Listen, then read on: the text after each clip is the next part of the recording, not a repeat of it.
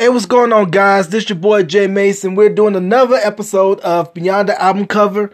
Thank you for tuning in and showing support. So for this week, the album we're discussing is one of my favorites in Golden Era Hip Hop from one of my top 5 MCs of all time. Straight out of Brick City, aka New Jersey, Redman in his 1992 debut album, What D.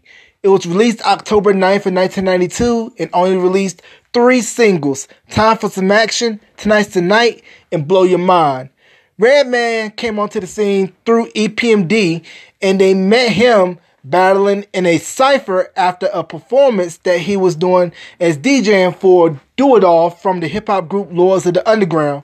And once he got on doing the cypher with EPMD, he impressed them so much that they brought him out doing their set to kick some rhymes, and that led to him being affiliated with the Hit Squad, along with Keith Murray, K-Solo, and he had an appearance in the crossover video, and in the Posse Cut Headbanger, along with K-Solo.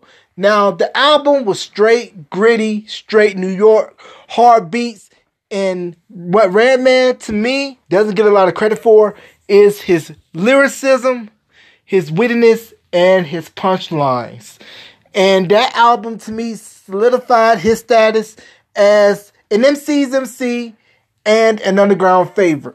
Now, Redman will later go on to have pop success once he teamed up with the Shaolin to Cal, Mr. Method Man, and How High, and they did a couple of joint albums together, Blackout, and Redman is still touring, still doing his thing, still repping the real hip-hop. But this debut album solidified that, hey, Jersey got rappers too. And that's another thing I feel. New Jersey really doesn't get a lot of credit for all the great rappers they've produced over the years, from Queen Latifah, Naughty by Nature, Poor Righteous Teachers, Apache.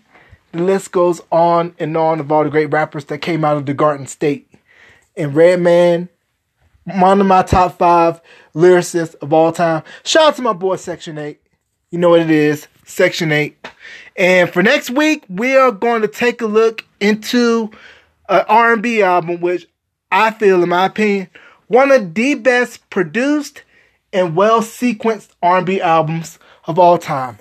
1987, Alexander O'Neal, Hearsay. So that does it for another week of Beyond the Album Cover. Be sure to listen to this episode along with past episodes where podcasts and streaming can be heard. So until then, keep those records spinning. I look forward to hearing from you guys. Go to the Facebook page, facebook.com/Beyond the Album Cover for more info. Peace.